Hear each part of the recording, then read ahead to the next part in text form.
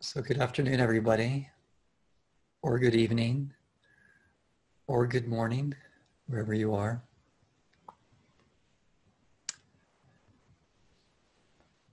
And I wanted to invite us to begin in a little bit different way for this Dharma talk, and that's just to take some time to come into this feeling sense of Sangha, of community.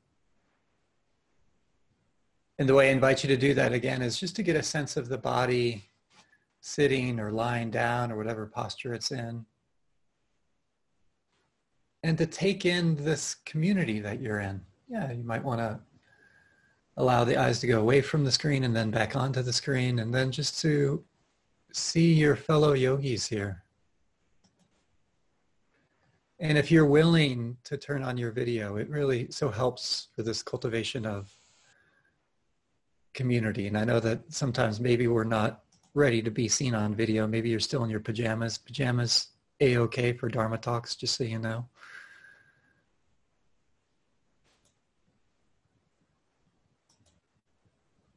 And to really take in each other. I find it so sweet. And you can scroll through the pages, either those arrows on the side if you have a computer, or you can swipe if you have a phone, to see your fellow yogis, to really take them in.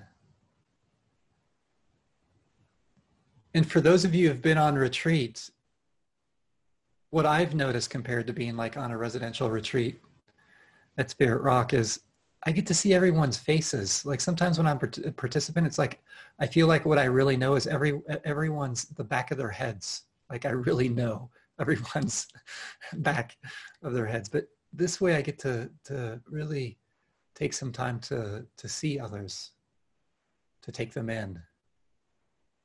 You know, and there's always this weird thing sometimes about eye contact on retreats that you hear from those crazy retreat teachers.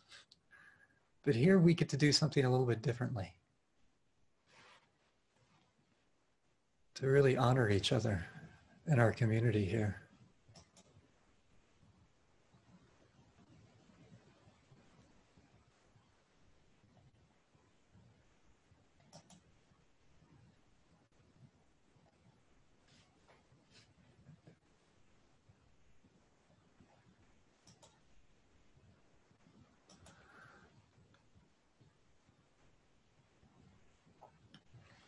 And do you feel the difference in feeling when you take others in rather than just looking at a screen?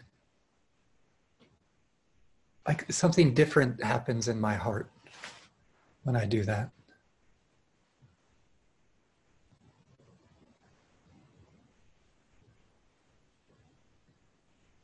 And so I just invite you to keep that in your heart as I begin to share with you for this Dharma talk, for this period that we have together.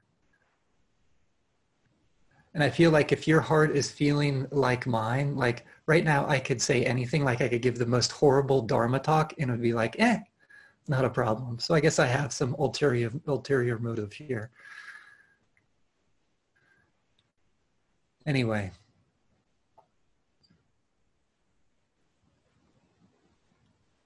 So last week I was taking a walk in the forest here near Flagstaff, Arizona.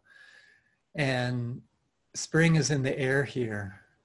And in the forest, there were all these fern plants.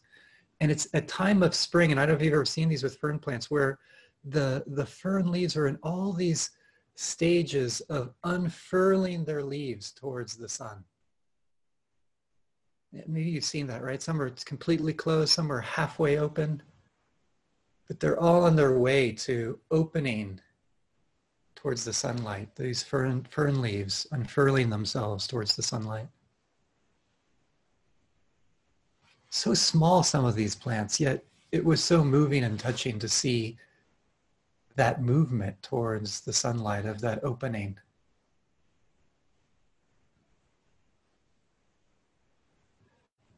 We live on such a beautiful planet, don't you think? So moving and so touching. I feel grateful to be on this planet Earth.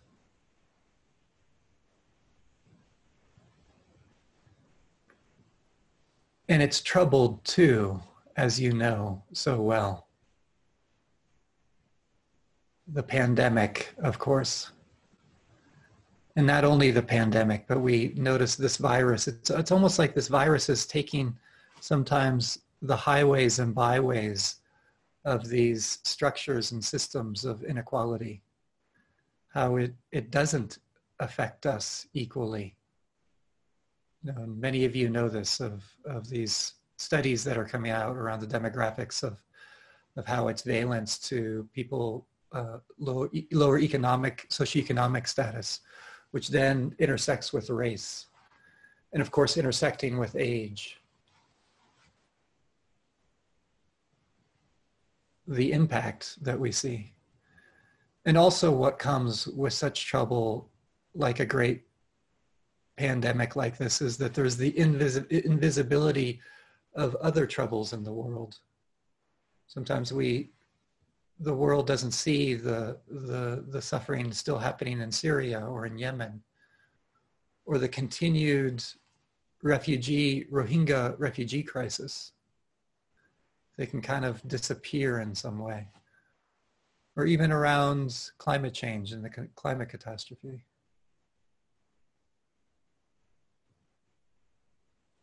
And that's what we're thrown into, isn't it? This beautiful world of something so simple of like these fern plants unfurling their leaves towards the sun, and a troubled world.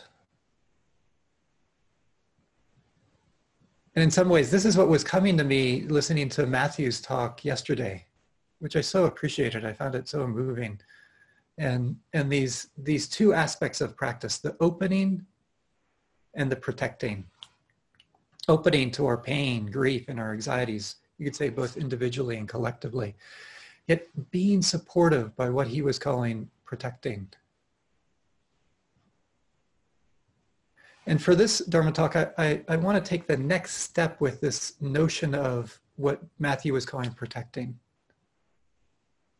Kind of what supports this opening. And I want to take a little bit of a different angle to it to show how opening and protecting are so intertwined.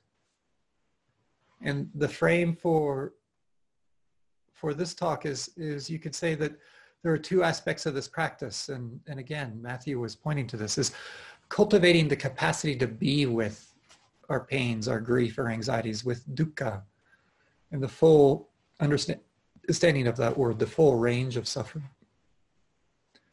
But also cultivating the capacity to be with the beautiful, to be with the wholesome. This is just as important, and I would say sometimes more important than the former, and definitely just as challenging, and so needed for the former to open to dukkha. And this is what I want to talk about, is cultivating this capacity to open to the beautiful, just like those fern leaves, like unfurling. Can you unfurl the leaves of your life towards the sunlight of freedom, towards the sunlight of beauty? So important, especially in times of trouble. I think this is so much the process of our path, is learning this, is how can you continue to open to that which is beautiful and wholesome in the midst of the trouble. And one story that comes to mind around this is, you can say, to me, one of the greatest Buddhist practitioners of the 20th century, Adi Rinpoche, who some of you know, one of his students, Sokni Rinpoche. And Adi Rinpoche, there's a wonderful book written about him called Freedom and Bondage, which was an account of his life before and during when he was in prison in a Chinese prison camp for 20 years. And before he got captured and then was thrown into prison, so this is during the Chinese invasion of Tibet, he was basically on the run for 2 years of his life, trying to escape persecution. And of course, he's a reincarnate Lama in the Tibetan Buddhist tradition. So he was definitely being targeted.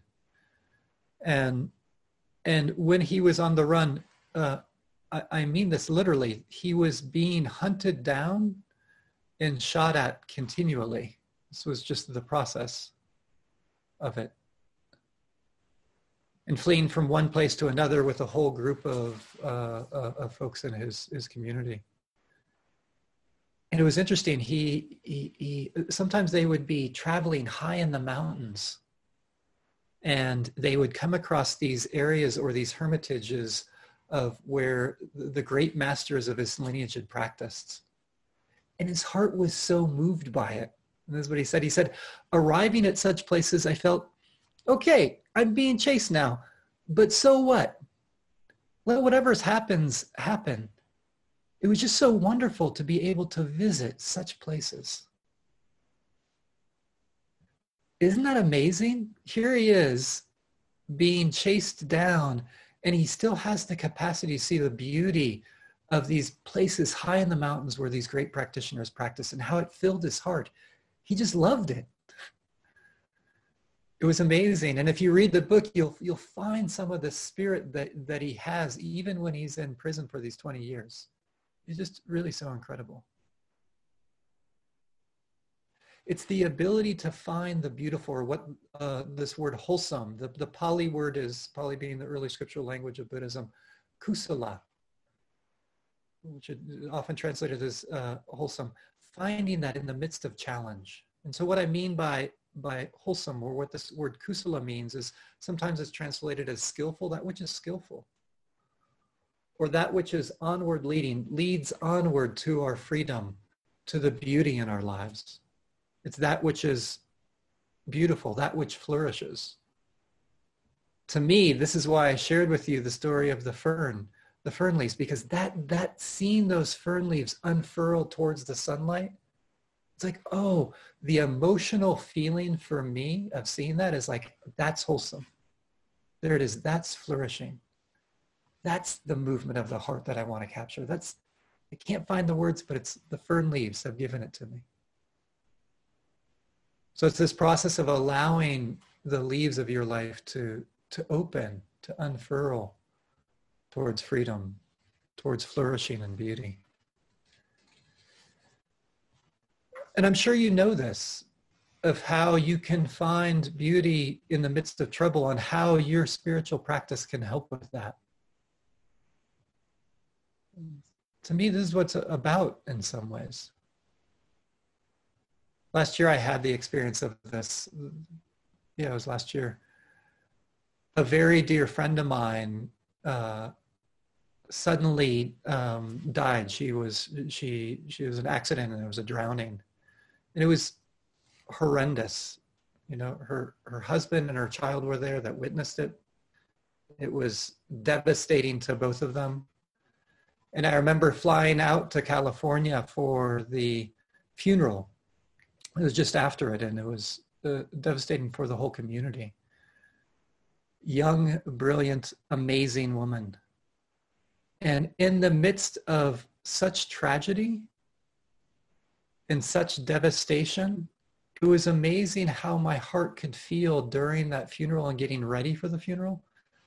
The sense of love and connection and compassion. It was actually a beautiful experience. It was a horrible experience, and it was a beautiful experience.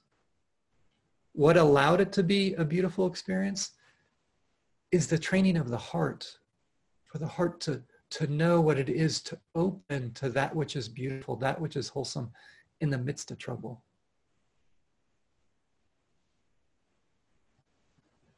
This is such an important skill. How do you open to the joys and goodness in your life? And it can be tough. Have you noticed what your mind can do around the joys and the goodness in your life? Sometimes what comes up, oh, I don't deserve it. Oh, there's so many horrible things that are going on in the world. If I'm feeling something really wonderful, maybe I'm disregarding the horrible things that are going on in the world. Isn't Buddhism about dukkha? And then we don't learn the skill. It's like there's almost sometimes a scariness to opening to that which is beautiful, wholesome. It's scary to allow the leaves to unfurl towards the sunlight. The poet Alison Luterman, maybe some of you know her. I think she lives in the Bay Area there. Really fine poet. She has this poem, Confessing to Happiness, that I think captures this quality so much. She begins her poem, she says, I'm scared. I'm scared to confess to happiness. I just want to pause there for that first line. To me, it's like, oh, there's so much just in that first line. I'm scared to confess to happiness. I know the jealous fates and their dolorous heaven, how they love to feast on the heart. I know they've already marked the spot where one of us dies and the other stands open-mouthed and uncomprehending as dirt closes over our one song. But for just this moment, I want what I have.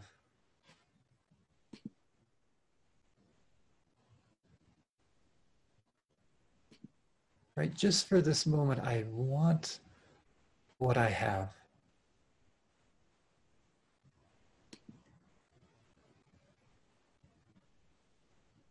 Maybe you've noticed this, that it can be difficult to fully confess to happiness, to allow your leaves to unfurl towards the sunlight of joy and happiness and freedom.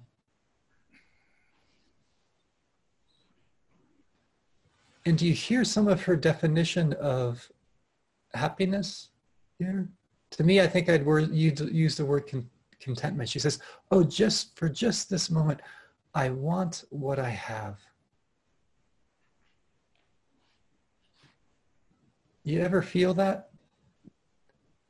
That wanting just what you have, that contentment, not wanting more, not wanting less. And when I hear that, it's like, oh, I can feel the settling, that kind of contentment and happiness. So I want to point out that this unfurling the leaves towards the sunlight in this way, it's a skill. This is what I love about this word kusala, is I'm learning a skill. I'm learning an art just like it is to play the piano or learn how to paint or learn how to dance. I need to learn the skills of it, and I need to train in it.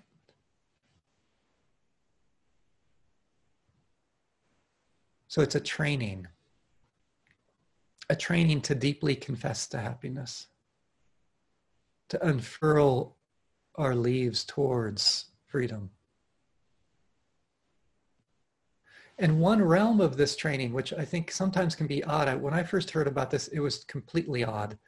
One of the trainings towards happiness, towards freedom, is in ethical integrity. And this is the tricky thing, is to see that our training in ethical conduct around the 5 precepts, it's about how good it feels to be ethical. Which for me, I just want to point out, was just such a weird thing about Buddhism. I grew up in a Catholic family, really a great Irish Catholic family. And those of you maybe who grew up in Catholicism know that sometimes the beginnings of that is what's called one's first Holy Communion, which happens when you're like in 2nd grade in the United States, you're 7 or 8.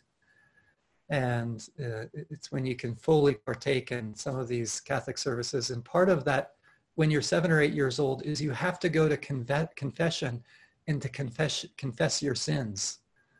So, and I remember how terrified I was about this. Is this a good sin to bring? Is this a good one that I should have for my first Holy Communion when I'm 7 or 8? Like I was being inculcated to reflect on my sinful nature, to really reflect on how I get it wrong. And I feel like that is such a great skill of mine. Like I don't need any more skill with that. Like I am so good at saying how I get it wrong. It's like easy. That's what I love about Matthew sharing last night. Like our neurosis, it's like, it just has an effortless quality to it. And that's like what it is for me, is like my mind is so effortless in terms of that. And so sometimes when we think about ethical conduct, we think about, oh, how I get it wrong. Well, how are the ways that I wasn't ethical today? But the Buddha was really different about that. What the encouragement is to reflect on, how were you ethical today? And can you notice how sweet it feels?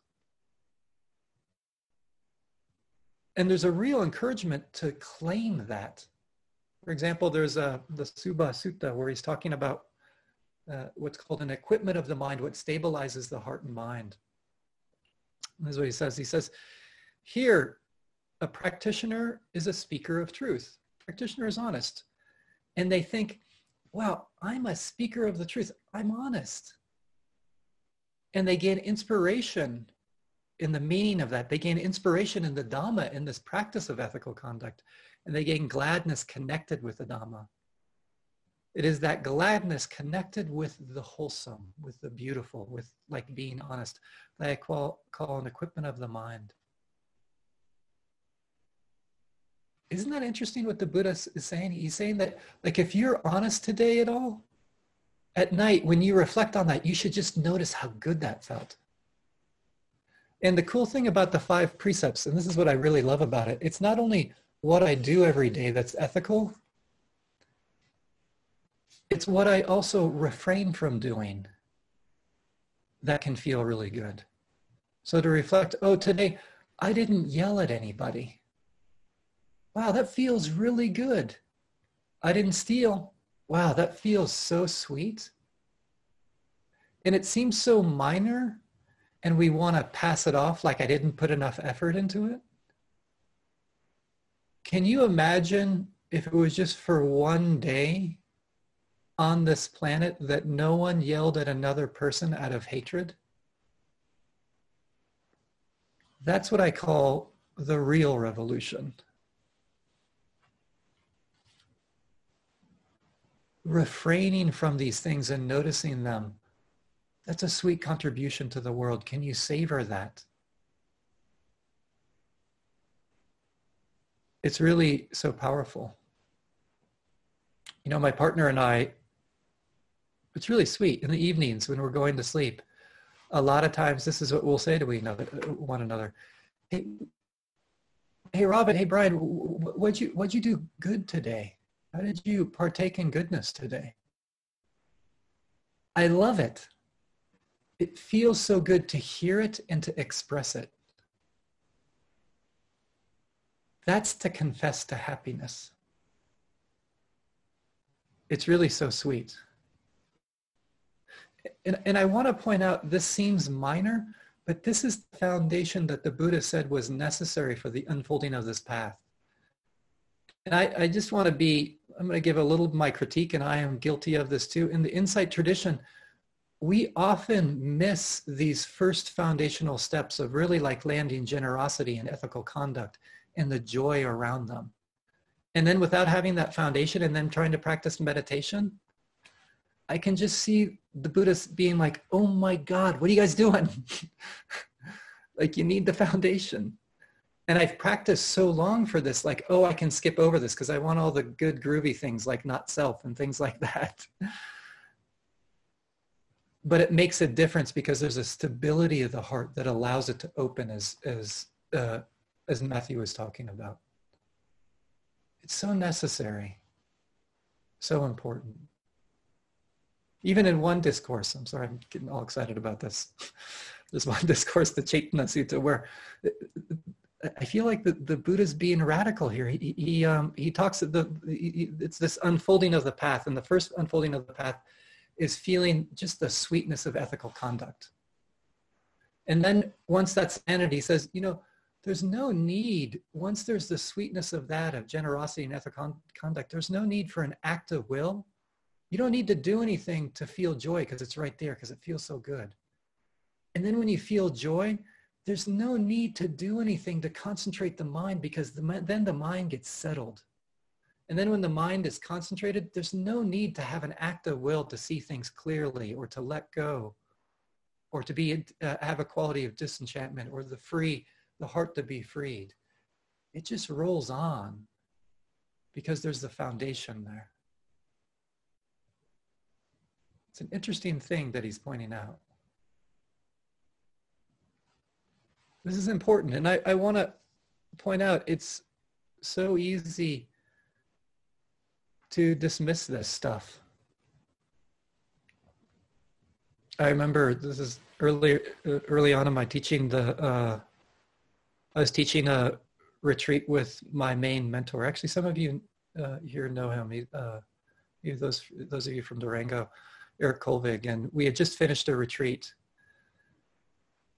And if anybody knows this teacher, he's kind of like a sweet big teddy bear. He's so sweet. It's amazing.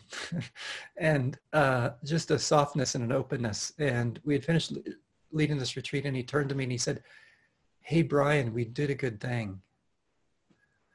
And I, given the way my mind is, probably said something like, yeah, whatever. And it was one of the only times he was so stern and serious with me. And he looked at me and he said, "No, can you take that in?" And it was such an important teaching for me, how my mind and my heart wanted to dismiss the good things that I was engaged in, that I wanted to minimize in some way. And I was missing this essential part of this practice. Oh, that feels so good. I can feel my heart open when I do that. I feel a sense of stability. In psychological terms, this is what it is to build a strong sense of self. And I think this is the misunderstanding around the teachings around not self. Sometimes the teachings of not self can be understood of that we shouldn't have a strong sense of self, or there's no place for that. The importance sometimes of identity in very particular ways that are so supportive.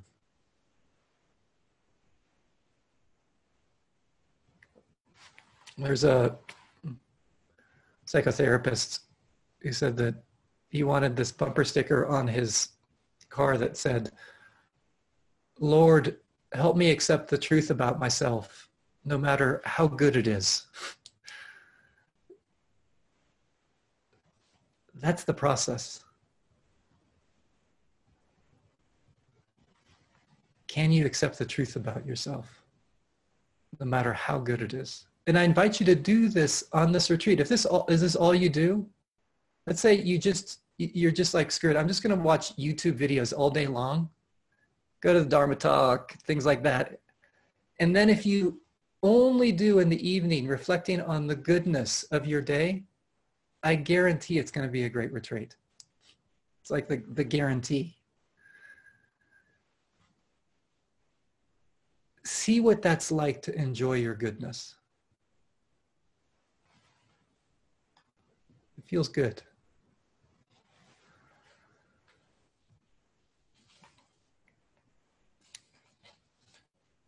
So that's one practice I'm inviting you to really explore in terms of this opening to the wholesome, allowing the leaves of your life to unfurl towards the sunlight of that which is beautiful, that which leads to freedom.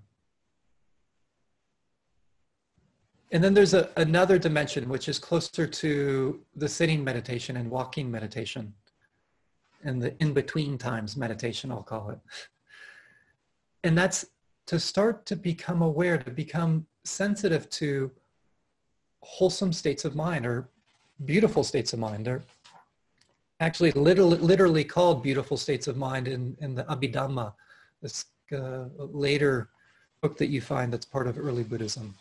Sobhana Cetasikas, beautiful states of mind or beautiful qualities of heart.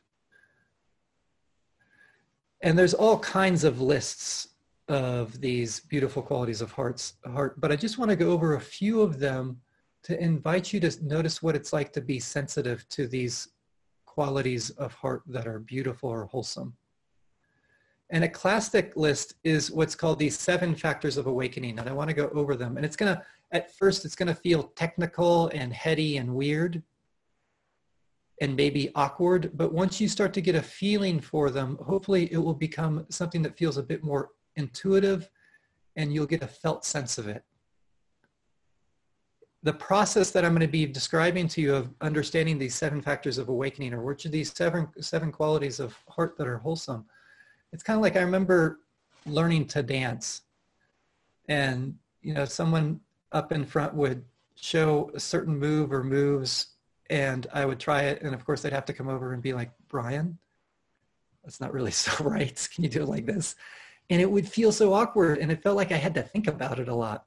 And then finally, after my clumsiness and things like that, then I could like feel it in my body. I was like, oh, this is what they're talking about. I can feel it.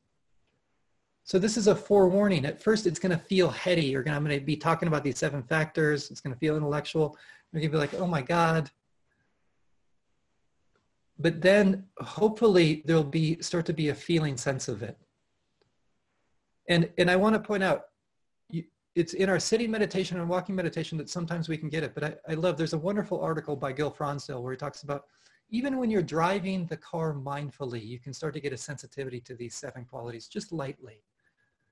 I also want to say there's so many different dimensions to this teaching I'm going to give you, but I just want to give you an introduction, and we'll review it also tomorrow. So let me see if I can bring this up here, see what happens here.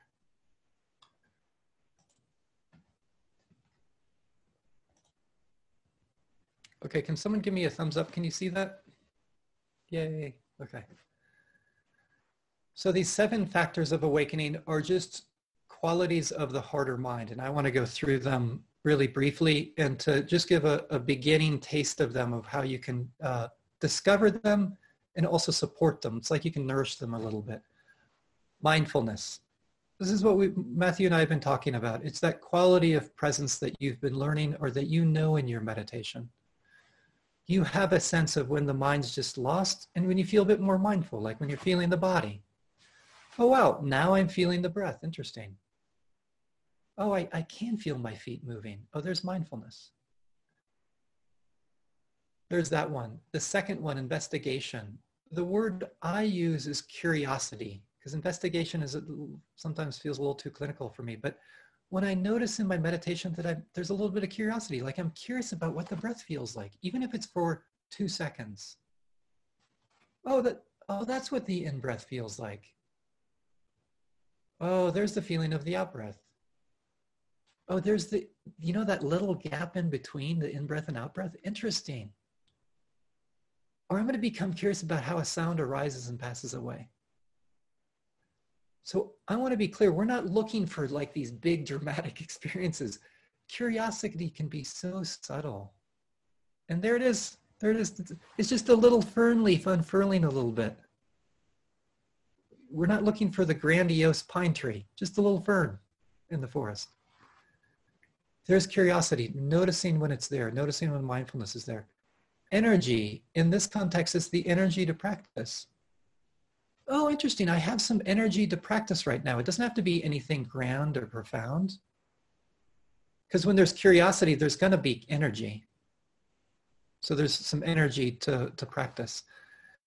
And then if there's energy, there's rapture. And I think, again, another word that I use is delight. Have you noticed at times when you're present a little bit, or like when you're feeling the feet on the ground when you're doing walking meditation, how it's kind of sweet to be mindful? I mean, it's probably why you're on this retreat, is because you've noticed that it can be sweet to be present for your life. It doesn't have to be this huge rapturous experience. It can just be like the sweetness of presence. There it is. So I just want to point out, in these first 4, you've probably experienced these. We're not talking some grand, profound, this isn't like some like esoteric teaching here. The Buddha's saying, hey, these are right here. Let's pay some attention to them. They're really sweet. And then tranquility. That's just the world where you feel a little bit more settled or calm. It's like, wow, I'm not looking at the news. I feel okay right now. There's some tranquility. Interesting. It feels like this. And then concentration. Oh, I'm a little less distracted. My phone's off. I'm not being pulled away by it.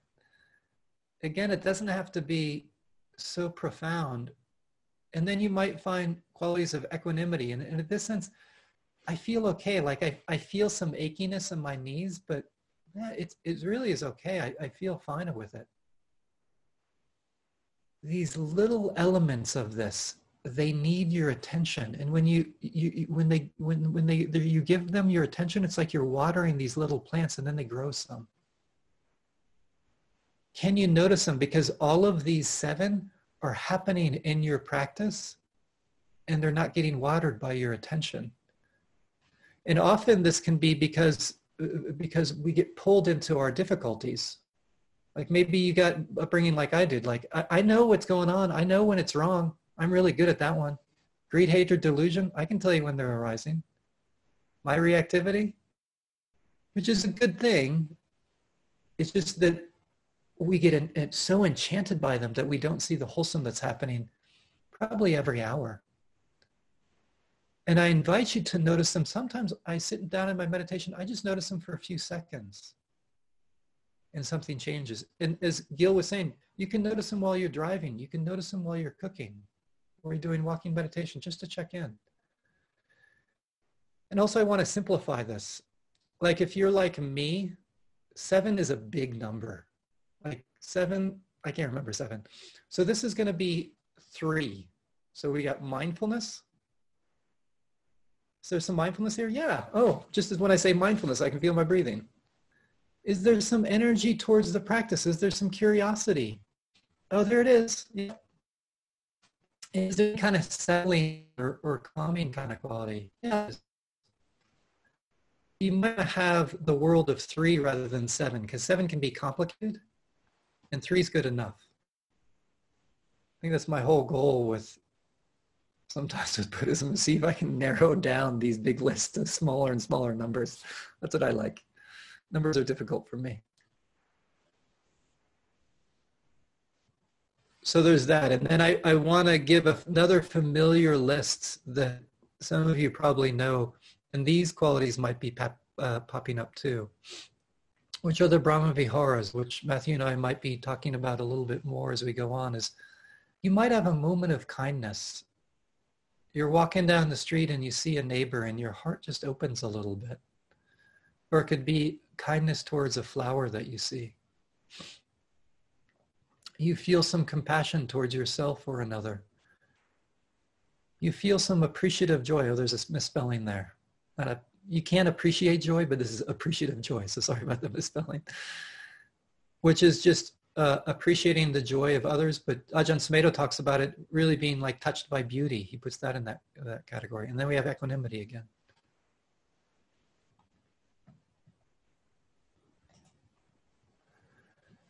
These are happening in your life. And I'll be posting these, the 7 factors of awakening, and I'll give the list of the Brahma Viharas. If you click on that, what is it, Matthew?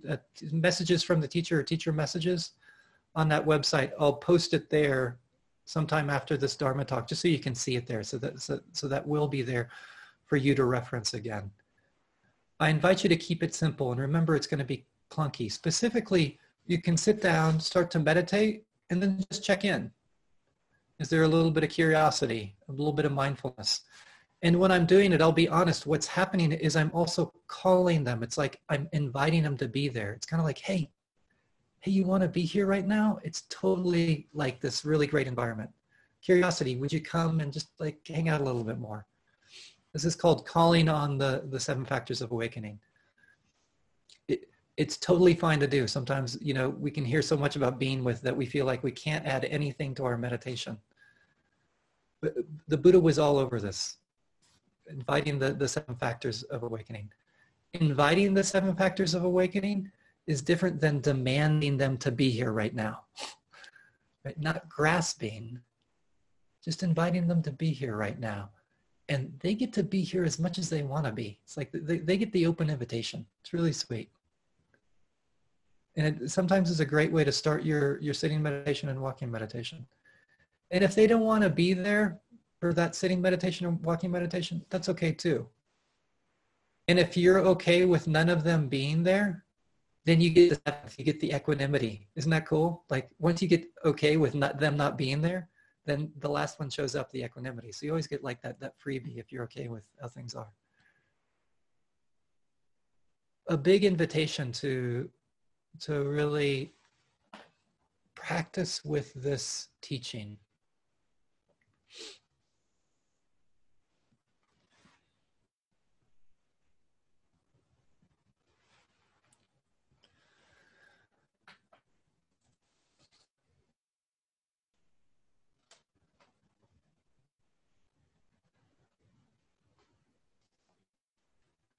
So again, I just want to repeat what I was going over. I'm inviting you to explore two things. At night, before you go to sleep, reflect on your goodness. It is seriously transformative. It's been so powerful for me. So I should say, that's the rumor that it's transformative, and then you got to figure out if the rumor is true or not. Seems like it's true to me, but that's your job as a practitioner. And then the second one is, can you notice wholesome qualities of mind or heart in your meditation? And to savor them or make much of them. You know, sometimes the Buddha will say to make much of it. Allow them to be there. Yeah, not to grasp onto them. When they want to leave, it's okay for them to leave. So you need to learn the skill of savoring compared to grasping. Yeah, that's a whole Dharma talk right there. But you'll know the difference because when there's grasping, you're suffering. And when they're savoring, you're not. It's a good indication. So just these two explorations. And we'll review the 7 factors also tomorrow morning. And then lastly,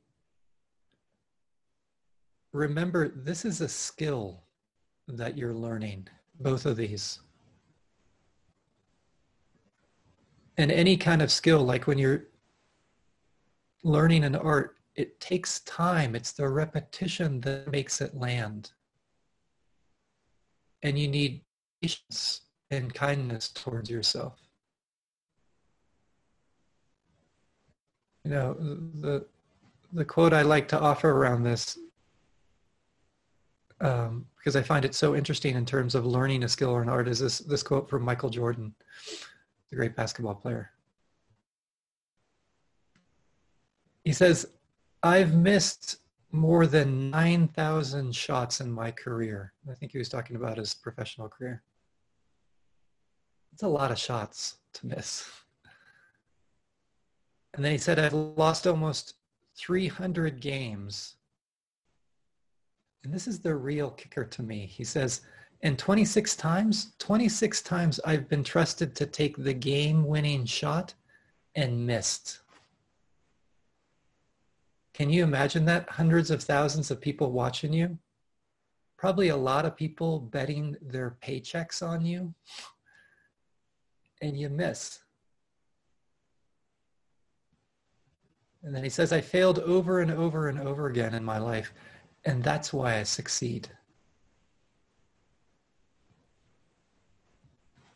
That's the practice we're doing. That's learning the skill of unfurling those leaves of your life towards the sunlight, towards freedom. Unfurling the leaves of your life towards the beautiful.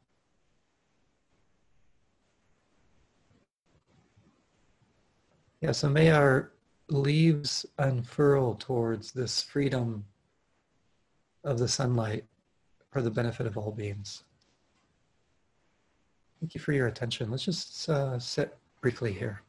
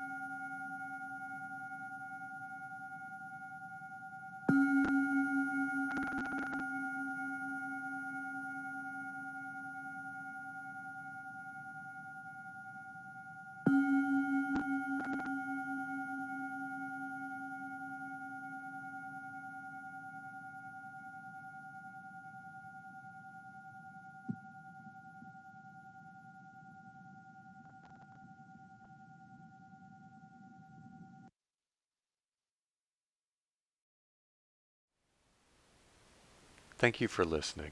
To learn how you can support the teachers and Dharma Seed, please visit dharmaseed.org/donate.